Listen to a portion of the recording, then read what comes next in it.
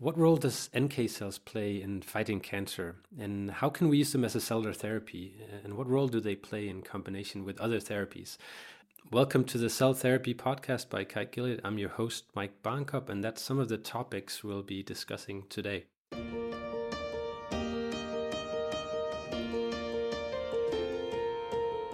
To explain and explore the role of NK cells as a cellular therapy, I'm particularly pleased to say that we have three knowledgeable guests on the show today. Dr. Arnika Wagner is an assistant professor at the Division of Hematology at Karolinska Institute in Stockholm, and she's particularly interested in advancing the use of genetically modified NK cells in different immunotherapeutic settings and approaches. We're also joined by Dr. Evren Alici, who is head of the Gene and Cell Therapy Group, also at the Division of Hematology at Karolinska Institute in Stockholm. And he's played a pivotal role in pioneering NK cell therapy against multiple myeloma, and has been heavily involved in some of the first clinical studies using gene-modified cells in Sweden. And as our final guest, I want to welcome Dr. Sigrid Skånland, who is a group leader at Oslo University Hospital and Department of Cancer Immunology Institute for Cancer Research, where she focuses on developing precision medicine for B-cell malignancies, in particular chronic lymphatic leukemia. I want to welcome you all and thank you all for being on the show. Thank you. Thank you for inviting us. We're very excited. Great. Well, So today we're going to be talking about NK cells, and I thought we should perhaps start off with a bit of an introduction to what they actually are and why they are interesting as a cellular therapy. And Evren, I was hoping perhaps we could start with some basics. Can you explain what NK cells are and what role they play in the immune system? Sure. Natural killer cells are one of the first responders in your against viral pathogens and transform cells in your body. They not only that, but they also exert a significant amount of protection through your antibodies and antibody-mediated recognition, what we call antibody-dependent cellular cytotoxicity. So they are a significant population. They are around 5 to 20% of circulating white blood cells in your body. And they also have a significant amount of tissue-resident population. They're a major tissue-resident population in your body as well, where they can control both viral infections, but also vascularization, tissue development, various different roles. NK cells have been discovered in 1974, 1975 by Rolf Kissling, Eva Klein, at I think it was a European Journal of Immunology paper. And Rolf has then defined it in his thesis in 1975 at Karolinska. At the same time, Herbermann and colleagues on the state side identified the same population, calling them natural killer cells. Since then, I guess the first decade, people were thinking, is this an experimental artifact or is this a real thing? Basically, white blood cells that can kill without prior sensitization. It turns out they are real. We have them. We see them. We can actually observe their activity and their functional profile. And they can also be utilized in the context of immunotherapy, adoptive immunotherapy in infectious diseases and cancer. Cancer has been spearheading, mainly gained a lot of momentum by early 2000s, spearheaded by Perugia Group and colleagues there in Italy. At the same time, in Minneapolis, University of Minnesota, led by Jeff Miller and colleagues. And here we have been more looking into characterization of NK cells before we dived into therapeutic potential. Yeah, that's great, and it seems to me, and perhaps I've just been a bit naive, but it seems to me there's a whole sort of flurry of new interesting articles coming out almost every month now about NK cells and their roles in different tissues and settings. Arnika, can you perhaps tell me a little bit about sort of the standard life of an NK cell? Where do they come from? How long do they live? And do they sort of get educated by other cells, like we know from other immune cells, or how do they? What's the standard life of an NK cell, basically? I think there's no standard life for all NK cells because they're so different in so many different subtypes. But generally speaking, NK cells are granular lymphocytes that develop in the bone marrow from hematopoietic stem cells. And then they leave the bone marrow to patrol the body for different kind of aberrant cells, infected cells, virus-infected cells, tumor cells, or simply stressed cells. But they can also migrate, as Evren mentioned, they can migrate to different tissues and become tissue-resident NK cells there with different functions other than just looking for infected cells. And I know you've been a bit interested in sort of the expression of PD-1, which is, of course, very important for tumor immunology in general. Can you tell me a bit about like what role PD-1 plays on NK cells? So PD-1 has been mainly researched in the context of T-cell exhaustion. It's an inhibitory molecule, a checkpoint molecule, best known for the role in T-cell biology, which comes up after or during T-cell activation and kind of limits their activation potential, which can be seen by some, or it's sometimes described as exhaustion of T cells, but it's also kind of a protective mechanism for the cells themselves to not become too exhausted, but also for the body so that they don't start attacking other cells. And NK cells also express PD-1, probably in similar context, that is within the tumor microenvironment and inhibitory cues that are derived from the tumor and tumor-associated immune cells.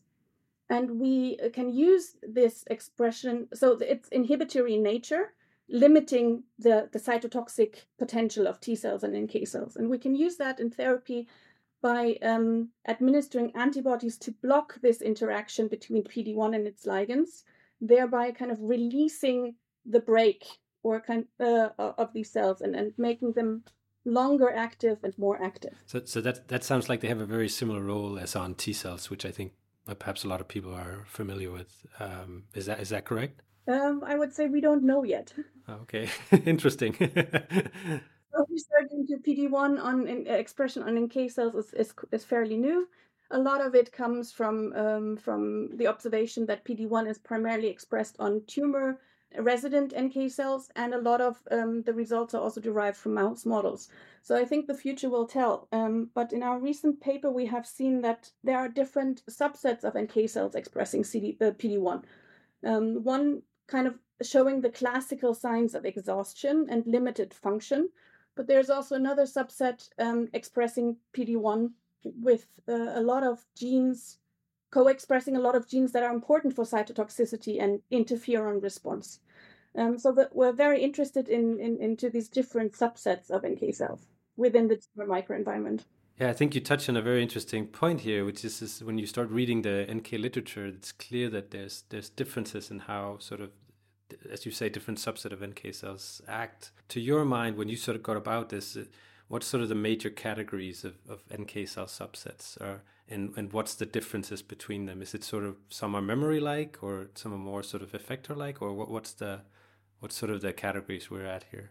So there are different categories of NK cell subsets. One of them is kind of their residency. Where are they? Which organs? But also within different organs or within the blood, we have different subsets of NK cells. Some that show a different expression of surface markers and therefore can migrate to different tissues or interact with different cells. Others show a different set of cytotoxic protein expression. So they're more cytotoxic. Others can be more cytokine responders, so releasing messengers, alerting the rest of the immune system to a potential danger. There are also NK cell subsets that release growth hormones or growth factors to help the immune system to regenerate cells that are needed during an infection or a response against tumor. And then while NK cells are generally considered part of the innate immune system, that is because they can respond very fast, as Evren said, one of the first responders during an infection.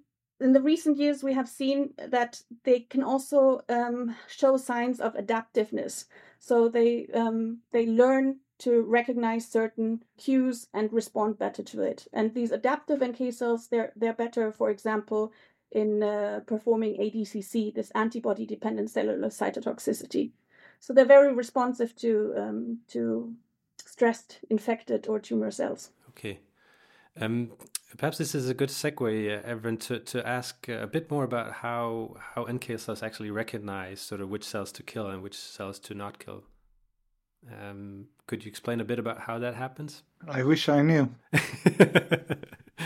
In a nutshell, there are multiple different multiple mechanisms. It's very different than T cell or plasma cell strategies. It's not a T cell receptor that dictates the response. It's actually a plethora of stress ligands that NK cells can recognize through their receptors.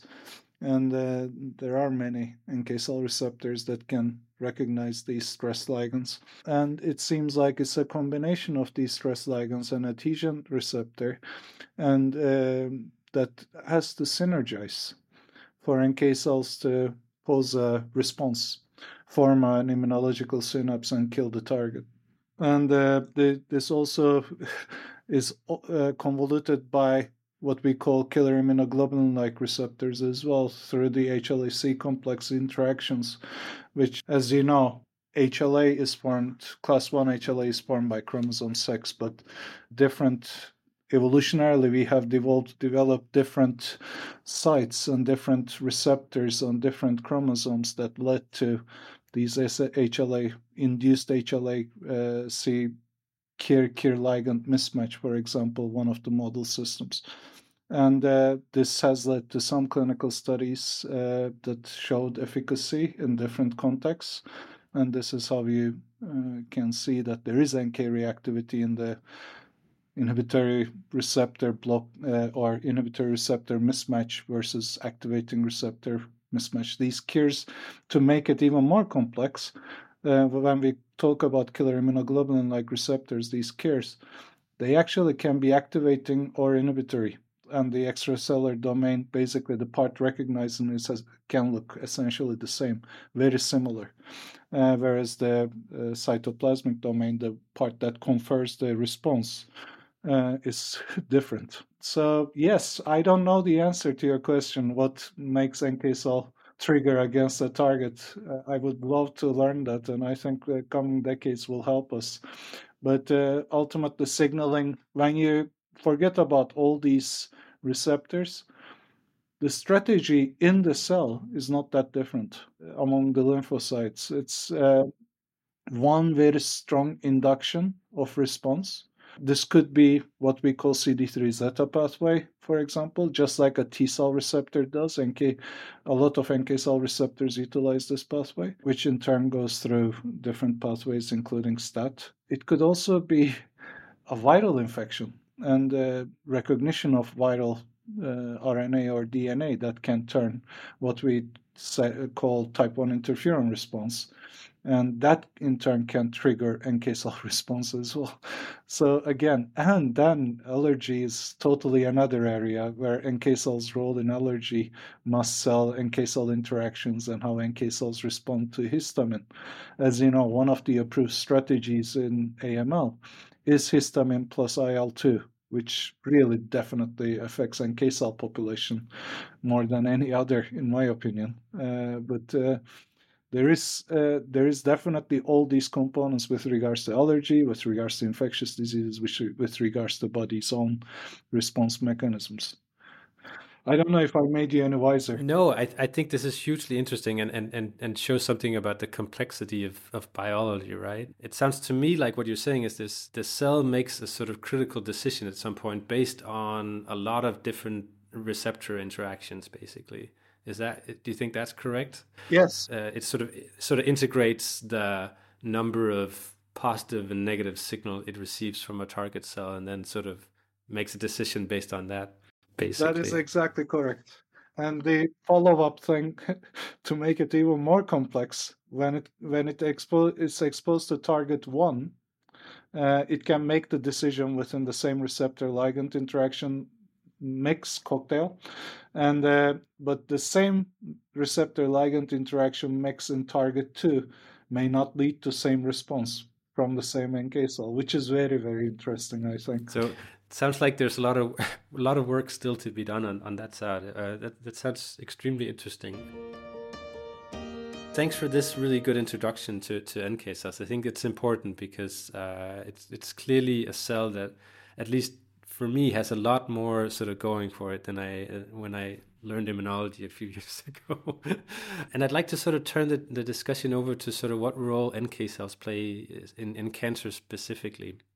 And Sigrid, I'm sorry that we sort of kept you out till now, but I want to bring you in now and talk a bit about some of the work you've done in CLL patients and with precision medicine.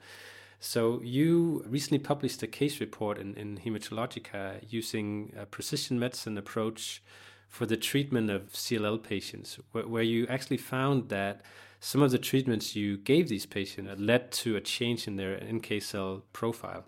But first, before we get into that, could you perhaps explain a bit about precision medicine and how you are sort of spearheading this in Oslo, and sort of a bit about the drug screen that you guys used? Yeah, so I think most people, when they hear precision medicine, they think about genomic precision medicine, so that you find the gene mutation in the patient's cancer cells and you pair it with the targeted therapy. But our approach is functional precision medicine, which means that we use a functional assay to guide the therapy. And in most cases, that will be a drug sensitivity screen. So for the CLL patients that we are developing this for, we are doing drug sensitivity screens on CLL cells that we get from the patients. The patient that we studied as a patient case, he had advanced disease, and he had he had been treated with all available therapies that are approved for CLL in Norway. So there were no more therapeutic options left for him. And that's why we decided to do a drug screen. And then we could see that the cells were very sensitive to proteasome inhibitors. And these are therapies that are approved for multiple myeloma. And based on that, we decided to use them off-label for the CLL patients. Yeah, so just to recap that, because I think this is actually pretty important, and it's a bit, what you guys are doing is pretty wild in my opinion, because you're taking a patient who's relapsed, it doesn't have any treatment options left, right? And then you take out, you take, is this cells from his bone marrow or blood? We use peripheral blood. Peripheral blood? It's more available, yeah. And then basically you treat that with, how many different drugs did you have in this screen? I think it was 95? Yeah, so we have a drug library now with almost 100 single agents and then 100 combinations, more or less. So we designed this library based on what's already approved for CLL and what's in clinical trials, and also some literature where they did drug screens on CLL cells and found new therapies that are working on CLL cells. And then off that screen, and how long does it take to do a screen like this? We can have the results in 5 days. So we first, since when you take the CLL cells out of their natural environment, they will undergo spontaneous apoptosis. So we developed a protocol that we try to mimic the natural tumor microenvironment. So we do a culture first for 24 hours. And then we can separate the CLL cells from the stimuli and just do the screen on those. And we leave them with the drugs for 3 days. And then we read the data and analyze it. And so based on this screen, you come up with, basically you treat the patient with one drug, right? Or two, actually, sorry. Yes, we found in this case that it was sensitive to proteasome inhibitor. And then we used the same protocol that is approved for multiple myeloma. So we did a combination. Okay, and so perhaps first off, how did the patient do? Yeah, so that was of course very nice that we saw that the patient obtained a partial response to this therapy. As I said, he had first received some treatments initially that he didn't tolerate. This was maybe 8 years after diagnosis that he was resistant to the last treatment. And we know that further in the disease, as the disease progresses, the less sensitive the patients will be to any treatment. So when we could obtain a partial response, that was very positive. And he could stay on therapy for 6 months, but then unfortunately it came back again. Okay. And so One of the things that so I should say that this paper, I'll link to it in the end, along with the other papers that we're discussing today. But one of the things that you describe very nicely in this paper is that there seems to be a reshaping of the patient's immune response following sort of this treatment that you gave based on your drug screen sensitivity assay. And one of the cells that you found expanded was the NK cells. Yeah, so of course we want to also look at what happens to the cancer cells in response to different therapies. Then we did immune phenotyping. So that was actually in response to the first therapy that he also responded very well to. And then we could see that the NK cell population grew really big after or when he was responding to that treatment. Do you think that's due to the drugs that you gave him, that they somehow stimulated the NK cell population, or do you think it's more because that the NK cells now sort of had a better chance of attacking the cancer cells? It's a bit of an unfair question, I'm sorry. Yeah, so of course when the disease is there, it's a B-cell malignancy, so almost all the PBMCs will be B cells, and this we saw also before start of therapy. And then I guess it's natural that when you can kill off the B cells, then other immune cells have room to grow. But actually we saw that when we compared to healthy donors, PBMCs from healthy donors, we could see that the NK cell population was even bigger in the patient's PBMCs. Which is, I think it's an anti-BCLA2 drug, right? So it's an anti-apoptotic drug. In the paper, I think if I remember correctly, you do show that cells following NK cells following treatment are actually better able to kill K562 cells, which, if I understand correctly, is sort of a standard assays because NK cells naturally kill K562 cells. Yeah, but we also saw that these NK cells from the patient could kill the CLL cells taken from the same patient sample. So that's, of course, we were interested in finding out if these NK cells maybe had a function in the response to the treatment. So we found that these NK cells, when we isolated them from the patient samples, were able to kill the CLL cells from the patient sample. Thank you. That's great. And I don't know if you're at liberty to say this, but are you seeing something similar in other patients that you treat, that you sort of see this reshaping of the immune system in those as well? Yes. So that's an important point, of course, that this is just one patient. It was a patient case that we reported. So yeah, we are trying to follow up on this and see if we can find similar phenotypes also in other patients, but it's too early yet. Thanks, Sigrid. Evren, you specifically tried to sort of tap into NK cells' ability to kill cancer cells by using them directly as a sort of a consolidation therapy in multiple myeloma patients following stem cell transplantation. And you you recently published a really nice paper about this as well. I was hoping you could tell a bit about the motivation behind treating multiple myeloma patients in this sort of setting where it's after a stem cell transplantation. Very similar to actually how Sigrid is thinking. We were thinking about different combinatory regimens or preparatory regimens for NK cells to have reductionistically have the best chance of responding. For example, in Sigrid's case, when we look at proteasome inhibitors or different translocation modifying drugs, there are soluble factors and there are direct receptor bound factors that are really predictor, right? One of them is what we call trail receptors. The other one is basically proteasome inhibitors generally increasing the stress ligand expression in certain populations, not in every population, but in certain populations. So I applaud Sigrid for that. In our case, what we wanted to look into very reductionistically again is essentially to have a lot of our soldiers versus a lot of minimal enemy soldiers that are not as armed.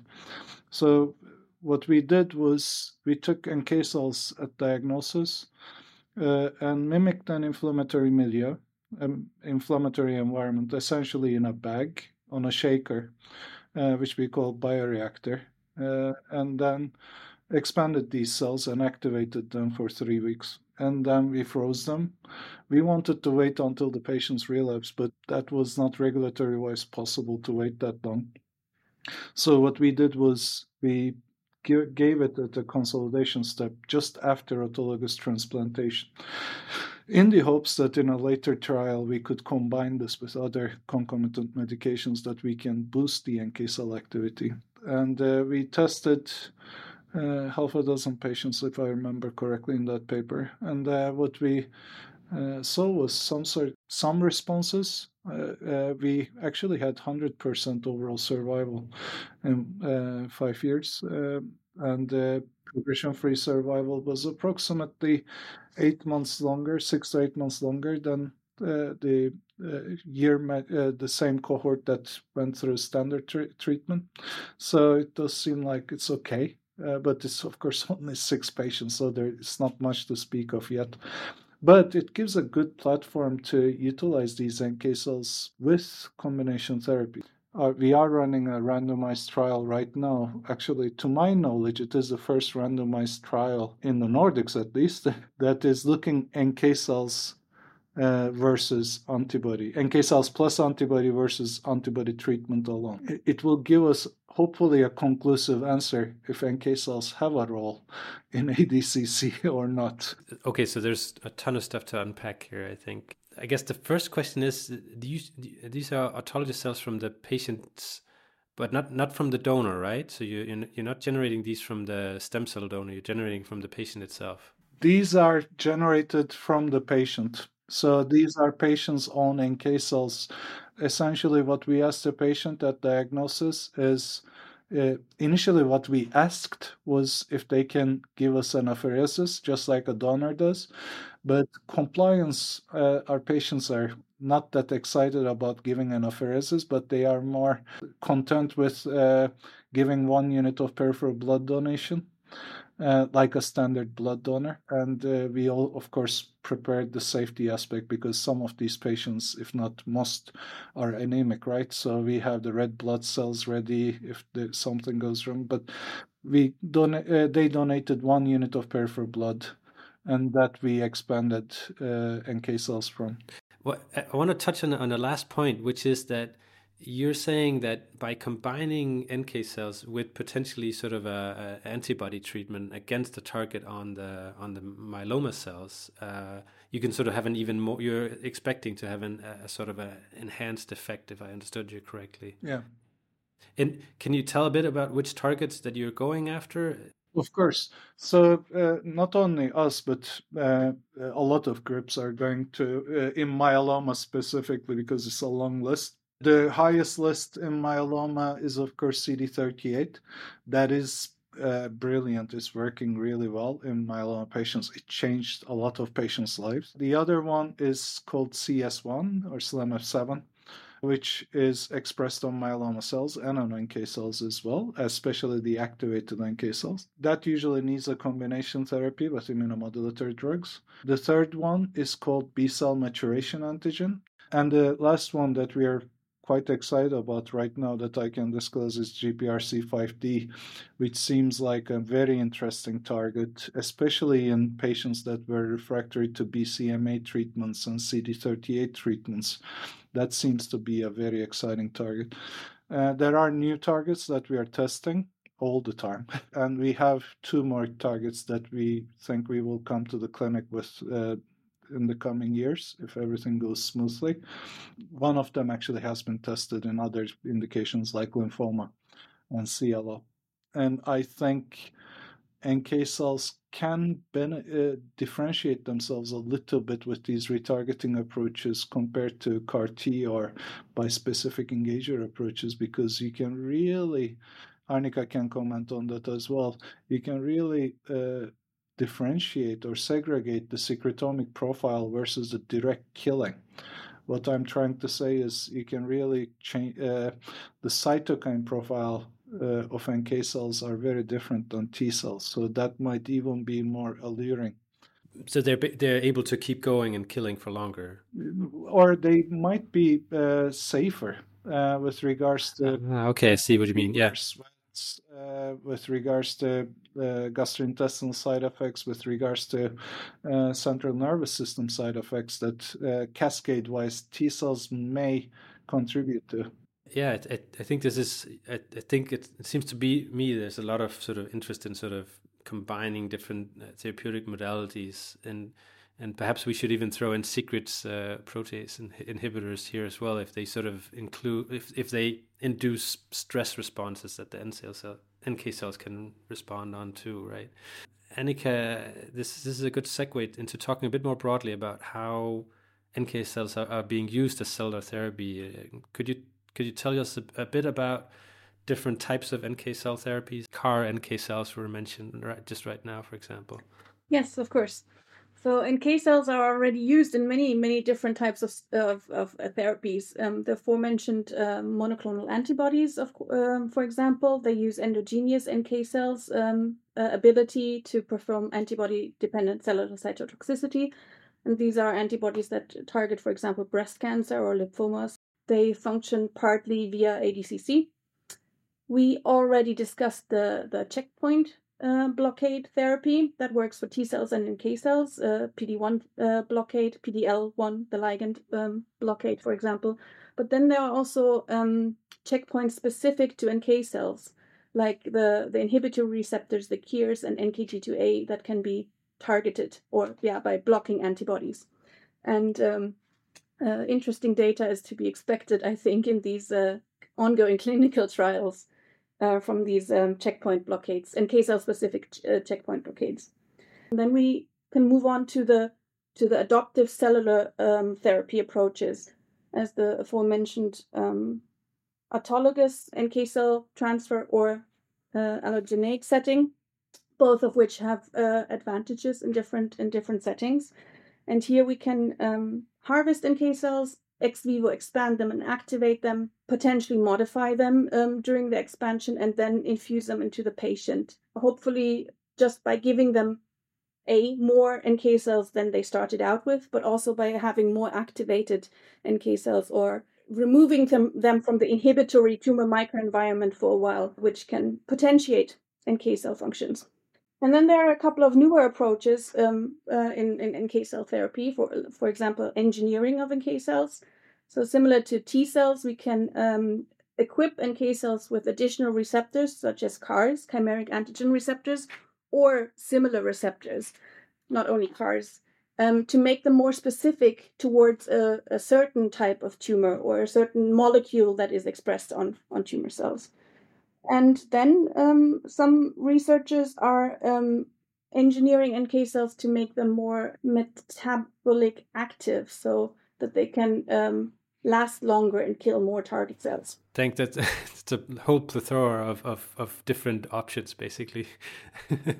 So there is also another strategy which is interesting to me, and it's probably the one that has infused most number of patients potentially. I'm not really sure, don't quote me on that, but it is actually an NK cell line that was derived in 1992 in Canada, if my memory serves me right, in Princess Margaret in Toronto, called NK92.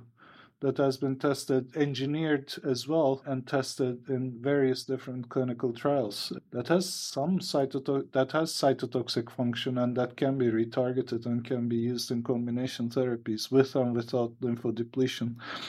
Essentially, it is irradiated before infusion, so you don't develop a secondary malignancy. But to date, to my knowledge, it's been safe. And which is to me is like almost science fiction, right? That you can have a cell line growing and you can modify it any way you want and then inject it in. And I don't know, it's probably a good idea to radiate it before you inject it, but that's quite impressive, honestly. Can I ask, where do you sort of see? You mentioned the cell line now, but do you see the field sort of moving in a specific direction here, or is it are people sort of spanning out and trying all these different kind of modalities that Annika just mentioned? I think immunotherapy goes in a sinus curve. So it goes up and down, different interest areas. And right now we're testing agnostically autologous and allogeneic approaches. And truly agnostically. We're testing both. There are a lot of good things about allogeneic approaches, off-the-shelfness. There are a lot of good things with the autologous. One of the challenges, of course, is availability of the autologous, right? You have the patient, but it takes a while to get that material back to the patient. And in the allogeneic approaches, as Arnika was saying, you can really do a lot of engineering, and you can get pluripotent sourced allogeneic approaches, which may be the future. The challenge that is left, in my opinion, the biggest challenge to enable all of these on an equal playing field is going to be the engraftment, how long you can keep these cells in the patient to exert this function. Because you cannot have something that goes up and down. It has to have a long tail at the end that has some sort of activity longitudinally, or repeat doses that needs to be temporally adjusted very well with other drugs. Imagine this. We were discussing antibody combinations, and antibody combination is, let's say, you have an activity time of 2 weeks, 1 to 2 weeks. You want that activity to be best utilized. So you want, during those 2 weeks, all the time the NK cells to be there and fit and active. With other drugs, it's the same. For example, proteasome inhibitors, you want that continuous surveillance. And I think both fields need to catch up there. That's great. Sigrid, perhaps this is a good time to sort of ask you a highly unfair question, probably. But do you think, when using these sort of functional assays that you do you think it's possible to sort of look not just on how the medicines that you use affect the cancer cell side, but also if they sort of enhance NK cells, for example, or other immune cell subsets? Yeah, so the drug libraries we are using are so far limited to targeted therapies. And it's definitely possible to look at other cell subsets as well. We have developed the antibody panel where we can do really detailed phenotyping of the cells that are present in the PBMCs. So we could, in principle, treat the cells or the PBMCs with the drug and then do immune phenotyping and look at the effects of the different cell subsets. What's your feeling? Will this be different from patient to patient, or do you think it's possible? Is the goal to narrow sort of the array of different drugs you can combine down to maybe something that you can try out more broadly in a bigger group of patients? If we're now asking what kind of treatments we can use for the different patients based on our drug screens, I don't know. Now we are focusing on patients that have already used therapies that are available because we don't want to remove some options from them. And of course, we see some patterns in sensitivity, but we have only treated this one patient. So we are now opening a clinical trial where we will treat CLL patients with the proteasome inhibitor based on drug testing. But we haven't yet planned a trial where we will screen for drugs and give the drug that comes out highest, let's say. But maybe in the future, what we would like to do is to move this earlier in the treatment line.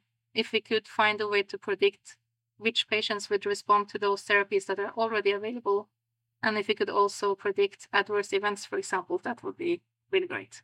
So before we round off the show, I'd like to ask all of you sort of a bit of an open-ended question, and this is supposed to sort of make people laugh and then think a little bit. I'm hoping each of you would sort of share what sort of the best piece of scientific advice you ever received was, and if or just any advice that you sort of want to pass on to our listeners who are interested in science. Perhaps, Evren, we should start with you.